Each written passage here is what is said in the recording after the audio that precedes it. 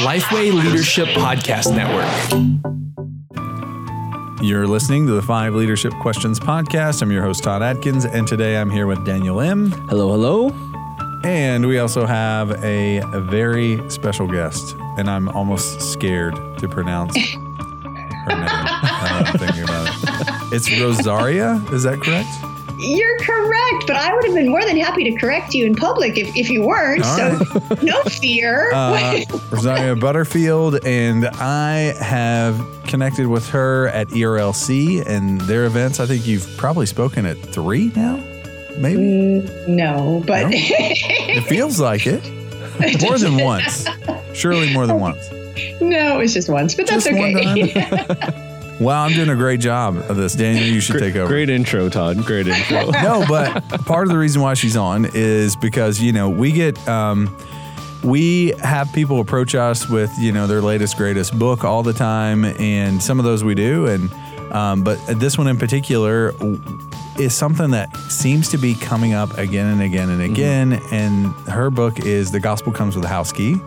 And we, at my church, I was like, I'm doing an interview with her in a couple of weeks, and I see these books laying everywhere. Yeah. And then it's part of a sermon series, and it's part of people that are doing, that are doing groups together. And I'm like, wow, this is really good. Mm-hmm. I can actually bring this up in the podcast. And just to be clear, we are the ones who approached Rosaria for the interview. We did. Yes. Yes, even though others true. have tried to approach us. Yes. What I'm saying is I heard her speak.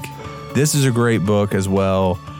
So we're really, really delighted to have you on the podcast today. Well, I am honored to do anything with you guys. You guys come with a great reputation, and I'm very thankful for the way that you help get the gospel out there. So the pleasure is all mine. Awesome. And just a quick note, my wife visited me at the office a couple days ago, and she saw the book and she's like, "Oh, I wanted to read that." And I was like, "You can't have it. I'm reading it right now." But when I'm done after this interview, I will hand it off to her because it's a great book. So before we get into the questions, Rosaria, why don't you give us the big picture of this incredibly important book that you've written for us? Oh, man. Okay. Well, thank you. May God be given all the glory. Okay, so the book is called The Gospel Comes with a House Key, and the subtitle is really important. It's Practicing Radically Ordinary Hospitality in a Post-Christian World. We are living in a post-Christian world, and the really good news is that Jesus is leading from the head of the line. But we are living in a world that is different than it was even 5 years ago, 10 years ago. There are many, many examples of religious liberty being threatened, denied in various places. But the one place that you are not just entitled, but really called to seek out strangers, make by God's grace those strangers into neighbors, and watch by God's grace those neighbors become part of the family of God, is your home. And so it really is a memoir of how I came to faith. And I am confident there are millions of Christians like me who could never have walked through the doors of a church, but had a Christian neighbor who is willing to bring the church to you. Not once, not twice, but 1,000 times. And so the book really chronicles how and why Kent and I looked at each other about a couple of years ago and said, we need to do this every day. And we need to open our doors wide. We need to start thinking about hospitality in ways that are open and regular. We're missing the opportunity to put the hand of the stranger into the hand of the Savior. And we really do love our neighbors, but you know what? We really don't love them enough. Wow. Wow. That's so good. And Rosaria, man, that just reminds me of, I love this quote from Leslie Newbegin, where he says the congregation is the hermeneutic of the gospel. And, as evangelicals, we always talk about proclaiming the word, preaching the word, sharing the word, sharing the gospel. But we need to do a better job at actually living it out. Right. And what better place than in our homes and through hospitality, right? Well, and go ahead, and I know it's a key part of your story. So share that. Share how you came to Christ and how. Oh yeah, how I was on the receiving end of this. Absolutely, yes. Yeah. Well, and actually, that was a big impetus for this, because over the years, I've shared in other books how I came to Christ, and often people will say to me, Ken and Floy Smith had you in their home, anytime you wanted to be there, and at least once a week for years and years and years. And, and often I'll share what that was like from being on the receiving end of vital, authentic Christian hospitality. And more often than not, a solid Christians will just walk away, rich young ruler style, and say, wow, good for them. I just can't do that. I'm busy. I have important things to do. And I know I can appreciate that. I can really appreciate that. But years ago, it really does feel like a lifetime ago, 20 years ago, I was a gay rights activist in New York. And I was in a committed lesbian relationship. And I was an atheist. And I was very happy. I was about to be tenured, and I was eventually tenured. And life was going well, and I wasn't looking for Jesus, and I wasn't looking for Christians. Although when I spoke at gay pride marches, I found myself encountering, many Christians. After my tenure book was written, I started writing a book on the religious right, because I really wanted to understand why people like you hated people like me.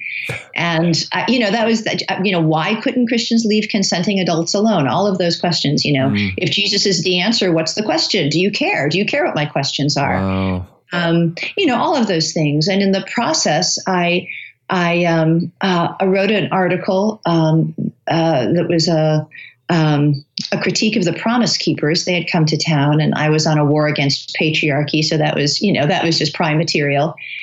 And a local pastor who was also my neighbor, responded to my editorial, not with anger, not with an email, not with a counter editorial, not with an invitation to a debate, but a very lovely typed note with an invitation to dinner.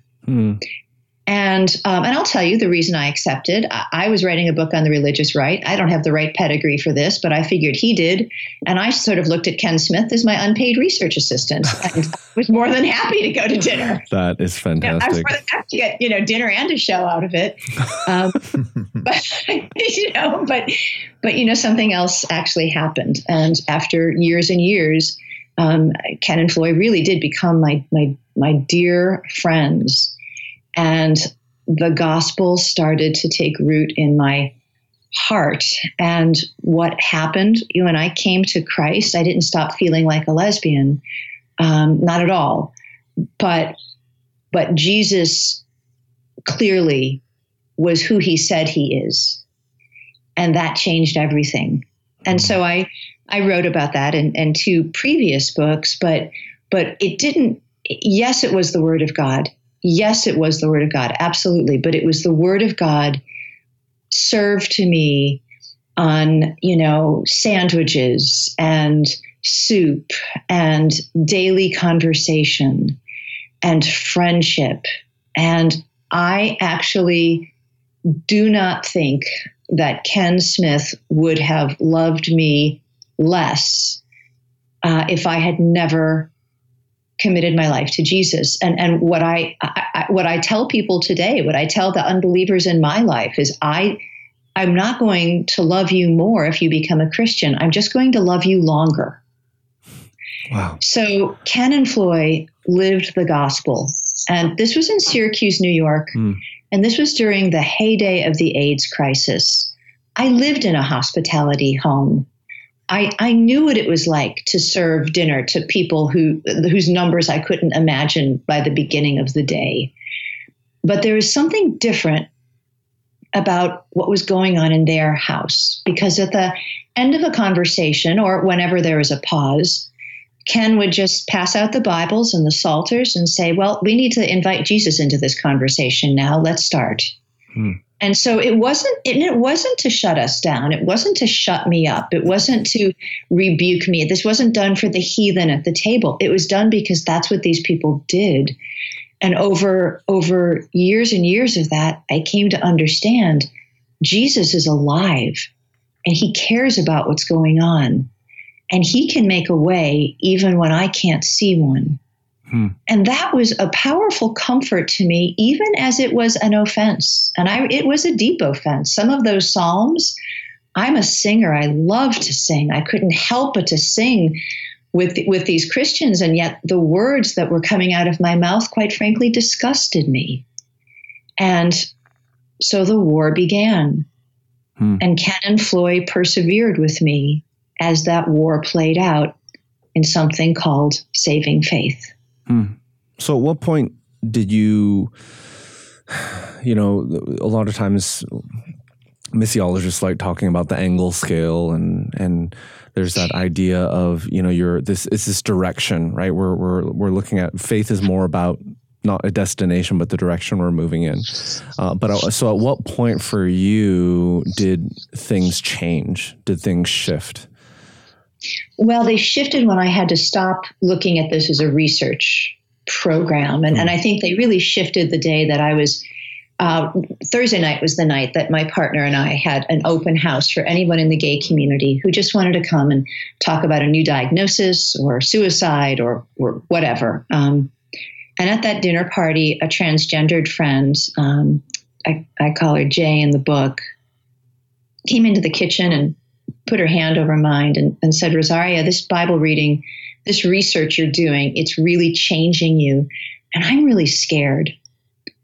And I sat down with her and I said, Jay, what if it's true? What if Jesus is a real and risen Lord? What if we are all in trouble? You see, we were leaders. We were leaders in the gay community. And we were not so hardened in heart that we didn't think about the fact that leaders have followers. And leaders are always responsible not only to see and think about where you're going, but to look behind you and to see what's going on back there. Yeah. And so Jay sat down and tears just welled up in her eyes. And she said, well, I know this. I was a Presbyterian minister for 15 years, and I prayed that God would change me, but he didn't. And if you want, I will pray for you. And that's the moment that this research project stopped being a research project. Because two things happened. One, suddenly I have a dear friend who has read this Bible and knows it better than I do and went to seminary. And who knew this, right? This is new information. And that gave me a kind of secret, tacit permission to really think about this in terms of my life. But the second part of it was that I was really mad at her for this. I didn't think I needed healing. I was a gay rights activist. I believed gay is good.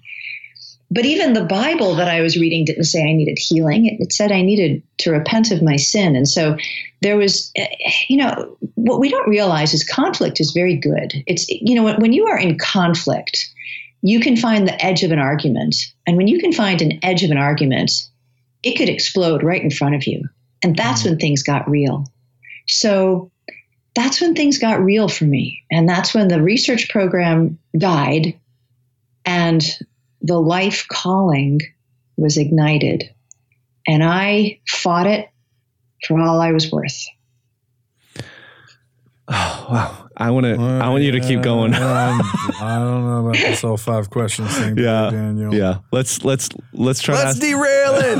I love derailing our podcast. So okay. I'm officially derailing right now. I'm declaring it derailed. Are you cool with that? Yes. Let's keep going. All right. I want to do whatever you want. This is your show. Okay.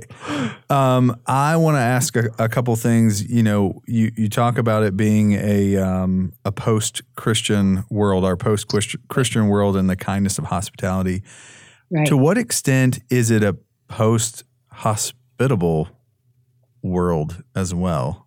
Like, I'm Right. just curious about that because I notice, even in when I look back on my childhood and think about my family, think about church the way it was, and think about the churches that I've, been connected to, something did shift. Something has changed. So can you talk to that? Yeah, absolutely. I call it a post-Christian world because there are absolute external structural law providing reasons for why we're not anywhere close to living in a world that's going to protect you as a Christian. I couldn't use the same thing for post-hospitable, but what I could say is this. We live in a social media infatuated madness world where people have bought the delusion that counterfeit hospitality is the real thing.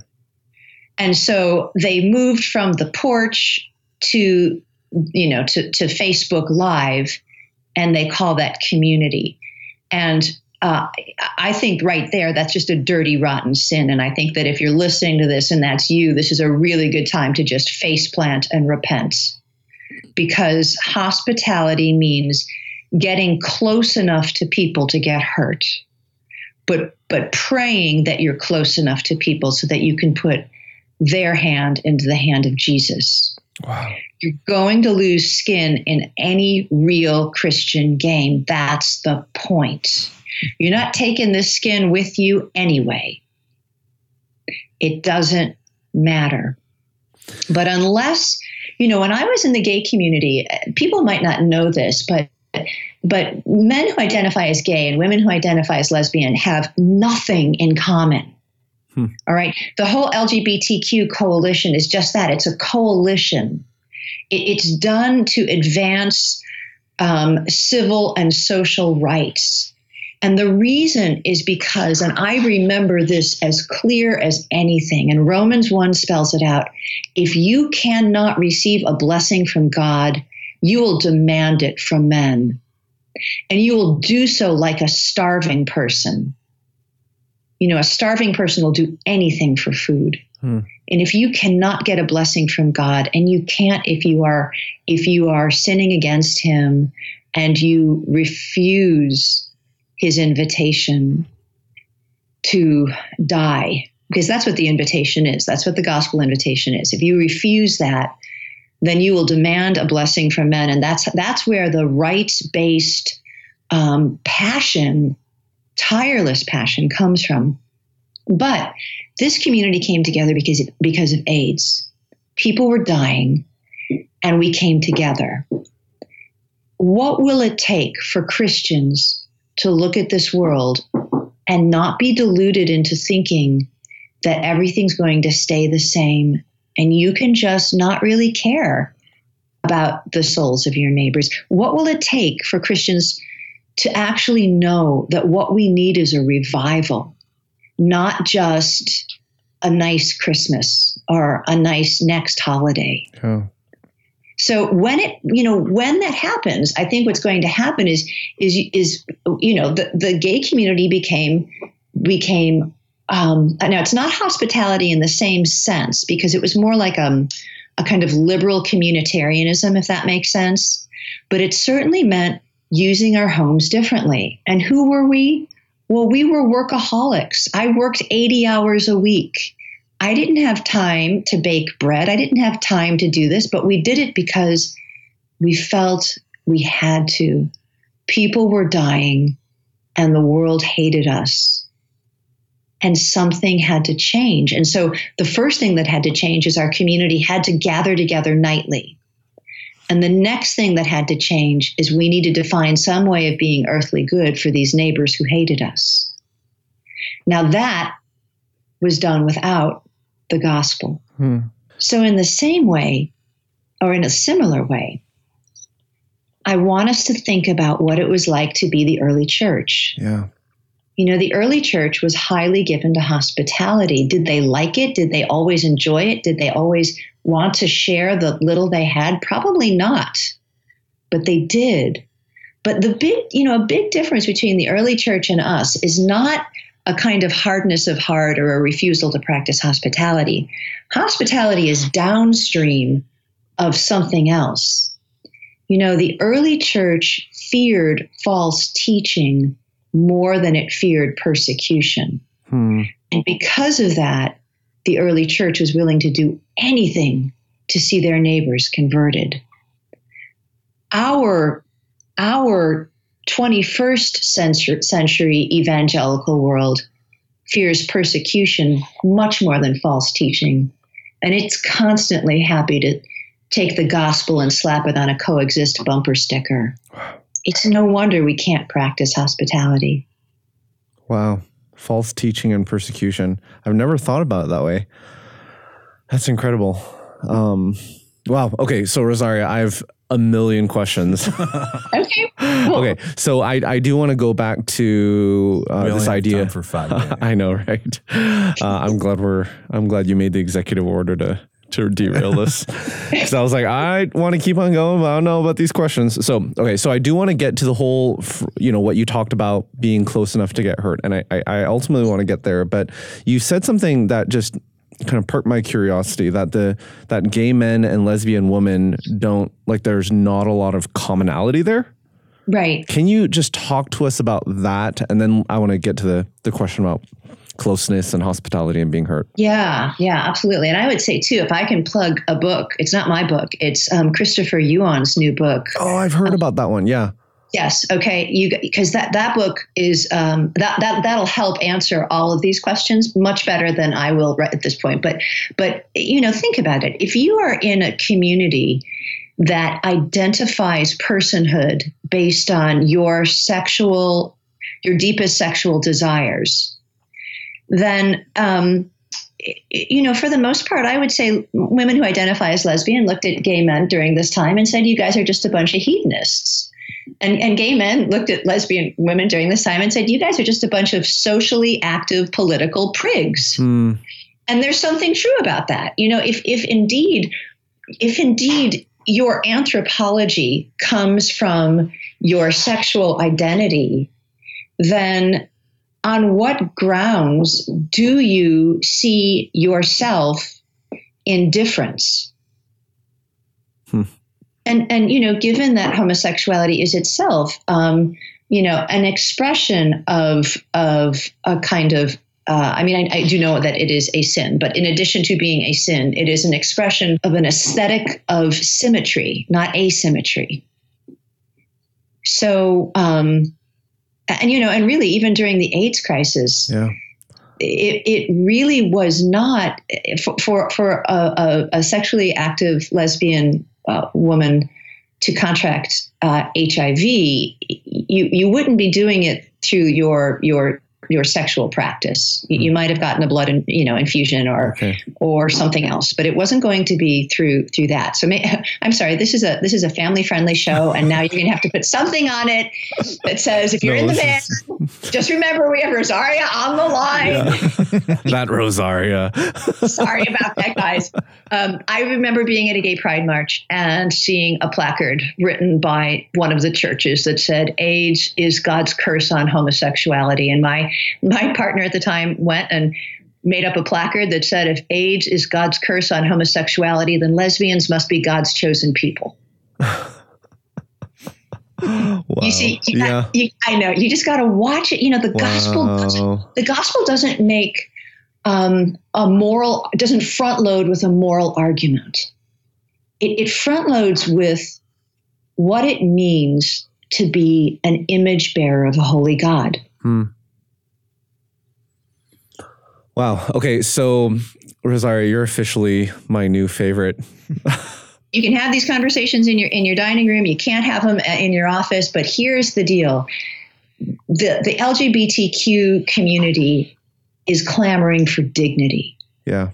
And only the gospel can give you that, because it's the gospel that starts with an anthropology of imago Dei, of being made in the image of God. All human beings are made in the image of God. Mm-hmm. In Christ, we learn to reflect that image in knowledge, righteousness, and holiness. but that image is there for everyone to see.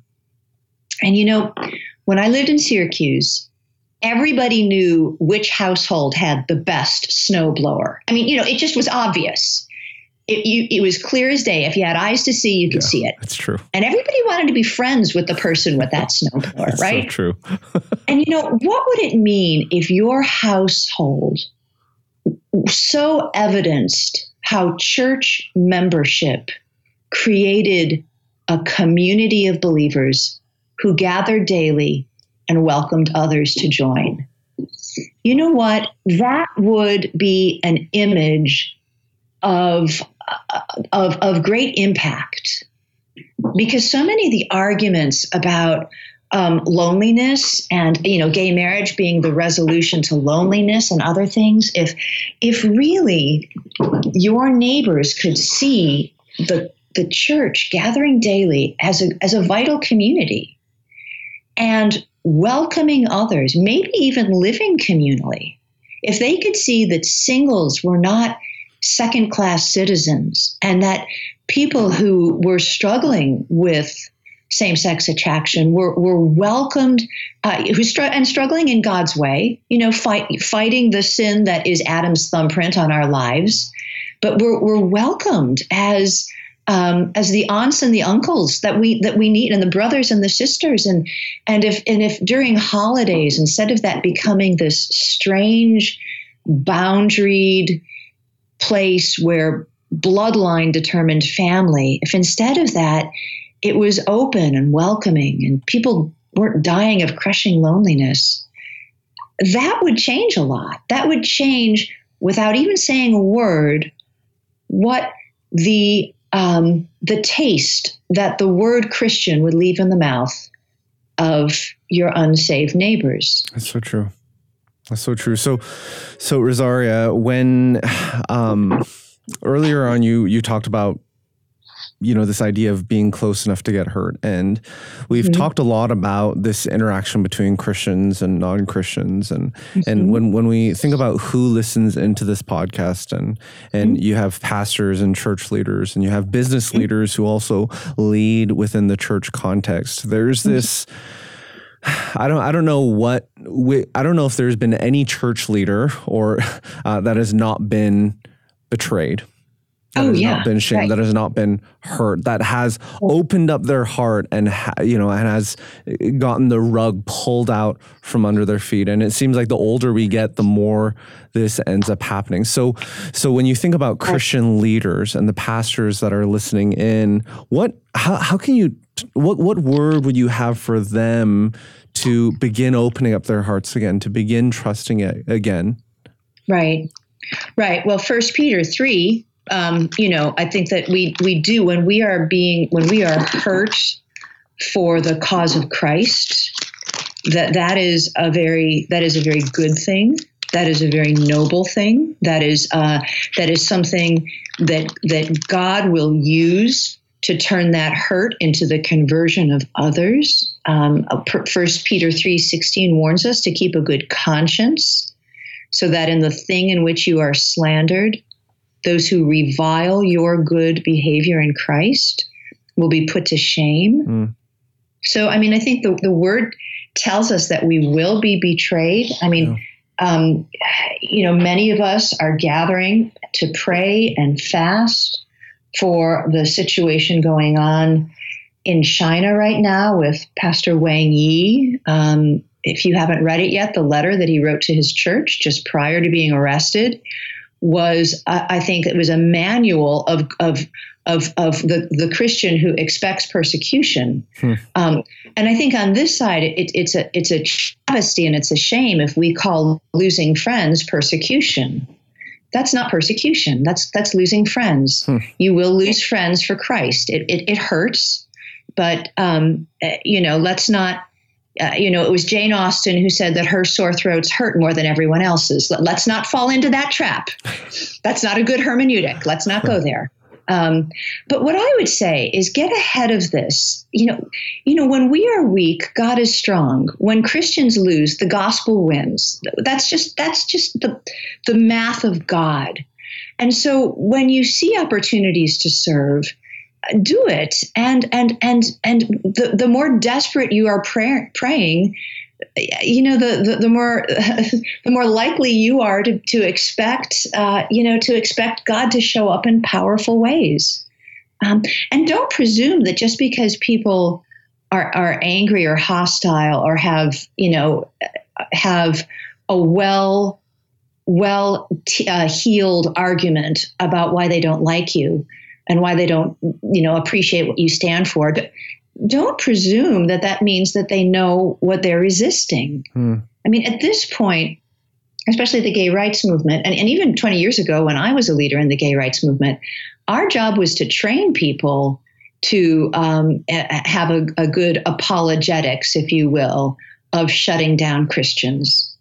That's not necessarily the same thing as knowing Jesus. And that's why having people in your home, having people one-on-one, caring for people one-on-one. I know that sounds really time-consuming. It is. But God will bless that. And also remember that if you're doing good work, others are going to buy into that. Yeah. And you can seek their help. I mean, we had an amazing experience this summer of living with a family displaced by homelessness for about 3 months. It was our family and another family in church. And it's a long story about how this happened, but it was clear that that something needed to happen. And two Christian families gathered together. And with the help of an organization called Safe Family, which is a Christian response to foster care, there were children involved in the situation. So we had some other people who have done scrappy things who could help us. But the bottom line is we ended up with a family displaced by homelessness living with us and another family. And we went back and forth and we helped and we all made meals together. And about the third day, because it's very busy when somebody moves into your house, especially in a dire crisis. We're having family devotions, and my husband is sharing the gospel. And you know what starts happening? This family displaced by homelessness, they start sharing the gospel back. So this turns out to be a Hebrews 13, 1-3 situation very quickly, which was amazing and humbling.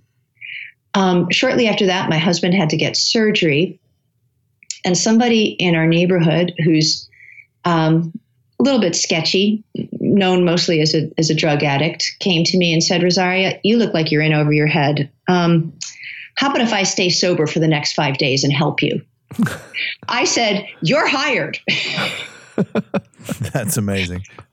And you know what? We've had the great pleasure of seeing that person come to Christ. Don't be afraid to get scrappy. A lot of people can help. There's a lot of things that there are a lot of things that need to, that require the mercy of Christ. Don't be afraid to be both earthly and spiritual good to your friends and your neighbors. Don't be afraid to appreciate the good things that people can do. I mean, I trusted this friend. I know this friend. I knew he was good for his word on that one. And that's the issue too, that I'll tell you that was something else that was very important for us to realize, my husband and I to realize when we were working on this last book. And it's this, that so many of your neighbors, they may look really cleaned up. I mean, maybe they don't, some of mine don't, but some of mine do. But so many people right now are afflicted with abuse and addiction, that if you are too boundaried and too programmatic about your hospitality, it's a little too cleaned up. You have a very distinct day and time and place. If that's the only way you can imagine doing hospitality, some of your neighbors who would love to come, who are hungry to not just eat a good meal, but watch what Christians do in their homes. Watch you open the Word of God. Hear the Word of God. Hear it read. Hear it sung. Pray. Be prayed for. They're hungry for that, even if they don't know they're hungry for that. But you know what? They can't accept your invitation next Tuesday at 7 because they just don't know if they're going to be safe or sober. But if you have an open invitation, it's every week, same time, same place. One of those Tuesdays at 7, they're going to be safe. One of those Tuesdays at 7, they're going to be sober. and they'll be able to drink from the living water. That's so good. But that's the point. And so that is what we do in our house at a certain point, just like in Ken Smith's house. This is not, we didn't invent this one. The kids bring the dishes up to the sink, and they send the Bibles and the psalters and the coffee mugs down, and Kent leads us in family devotions. And we define family broadly around here. We must. So talk about a little bit briefly, because that's when I asked the question about, do we live in a post-hospitable world? Yeah. Thinking about hospitality on my terms and my timeline. Right, absolutely. And I tell you, I'm Italian, so Italians don't have boundaries. So it's probably having me rail against boundaries. It might not make a whole lot of sense, but bear with me here. So many times when Christians talk about their boundaries, I just don't even know what they're talking about. Your boundaries and my boundaries need to be marked by the blood of Christ. So use that to measure your boundaries. We started practicing daily hospitality for two reasons. One was just before the Obergefell decision, the decision to legalize gay marriage in all 50 states. One of the arguments was that it's not fair to people who identify as gay to not be married, because it's not fair for anyone to have to be single, because it's not fair to live in perpetual loneliness. Now, there's a million problems with those arguments, and we can shoot all kinds of holes in them. But one of the things that we started doing is just saying to all of the singles in our neighborhood and our church, come, have dinner with us. Just come. Yeah. Having a special care for the people in our world who are struggling against same-sex attraction. So we started doing that early on. And then a couple of years later, a meth lab sprung up across the street, and the person running it was our friend. And then we had all kinds of angry neighbors wondering why we're friends with meth addicts. And you know what? It put a new edge to the idea that Jesus dines with sinners. Wow. And it made us realize something, that if you're going to love the stranger, you're going to be strange. That's all there is to it. All the more reason to be practicing daily hospitality. And daily means daily. It means every day at about 5:30, people start wandering through this door. I've prepared somewhat. I mean, I'm a morning person, so I do a lot of preparation in the morning for various things. Meals would be one of them. But you know what? I'm still a homeschool mom, and it means that there's laundry, usually piled on my dining room table. And especially when the single women walk through the door, they're the best, because they know what to do with laundry piled on a dining room table. You shove it back in the dryer. What else do you do with it? It parks there until, somebody else deals with it. Awesome. It's wonderful. It's wonderful to have many stakeholders and to realize that Christian hospitality doesn't ever have clear boundaries between hosts and guests. Is that the providence? In first and second. I'm sorry, go ahead. The providence of hospitality, I know, is one of the things you talk about. Is that what we're talking about here, the providence of hospitality? I think so. And I think also just being willing to realize that your clean house is not the main event. Your grandma's, casserole is not the main event. The main event is gathering together with Bibles opened and eyes wide open, and being able to hold the hand of a neighbor who has just been divorced, betrayed, slandered, to say, that's awful. I'm so sorry that this hurts. And I want you to know that people will betray you and Jesus never will. Sometimes you don't have to rebuke people for their sin. You need to remind them that Jesus doesn't do this to his children.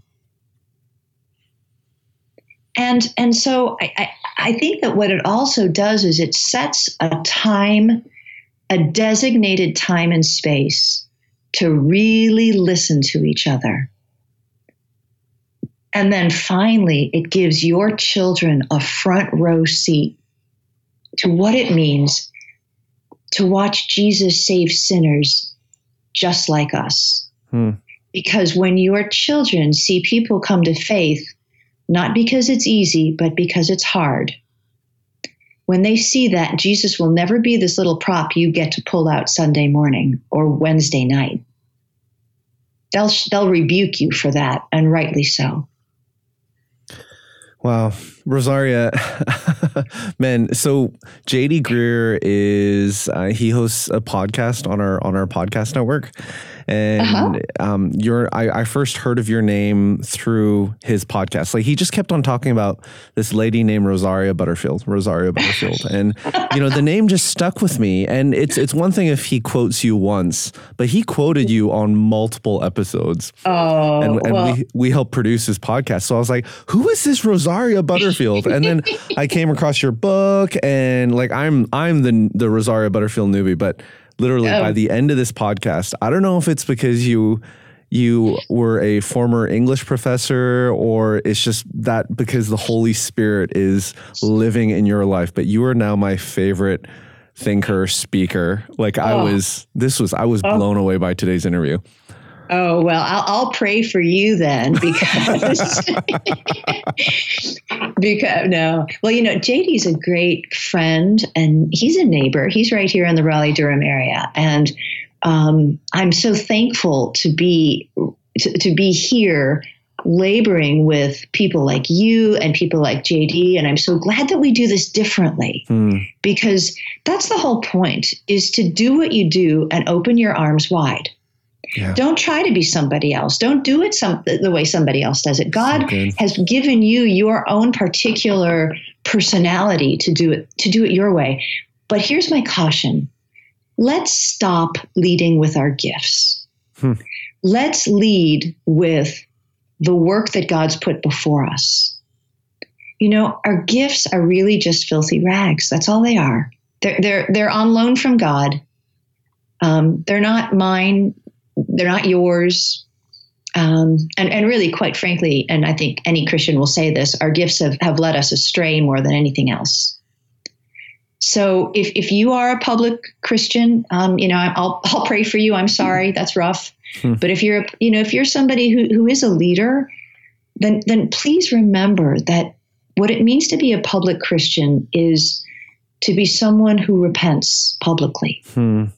Because that's the only thing that sets Christians apart. You know that, right? I mean, anybody can do good works, but it's only a Christian who can repent. Wow. It's only a Christian who wants to repent.